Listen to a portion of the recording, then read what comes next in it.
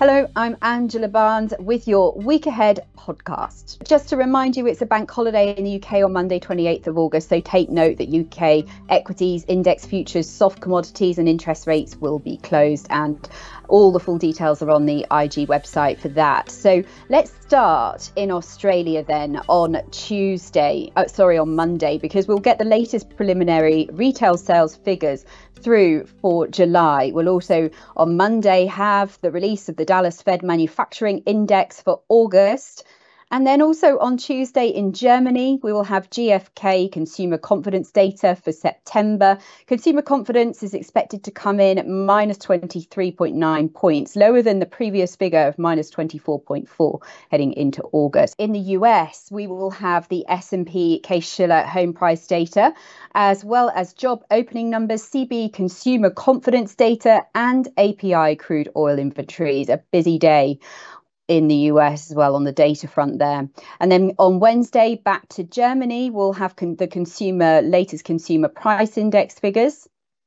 Back to the US as well. Then we will have this time a second estimate on Q2 GDP figures, as well as ADB employment change, pending home sales, and EIA crude oil inventory. So a lot to look out for.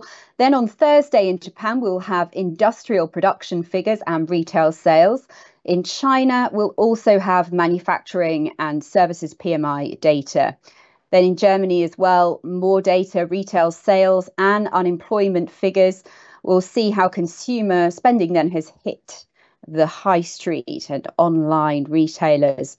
And then we'll go back to the US. We also have the latest core PCE price index data and initial jobless claims.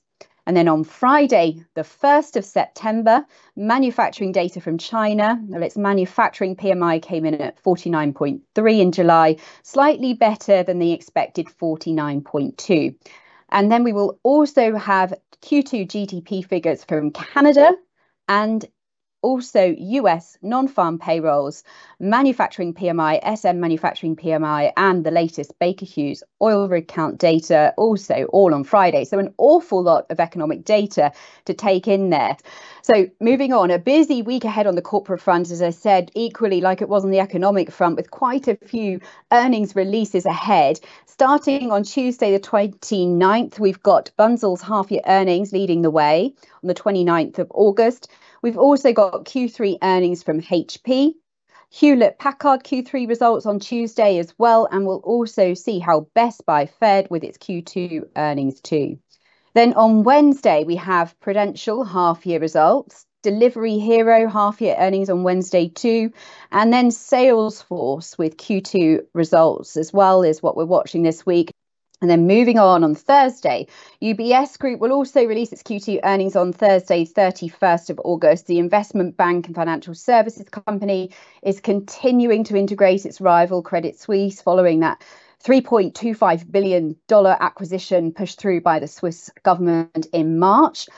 We also have Q3 earnings from Broadcom, from Dell Technologies, Dollar General, and then on Friday, no earnings to report. I'm Angela Barnes with the Week Ahead podcast.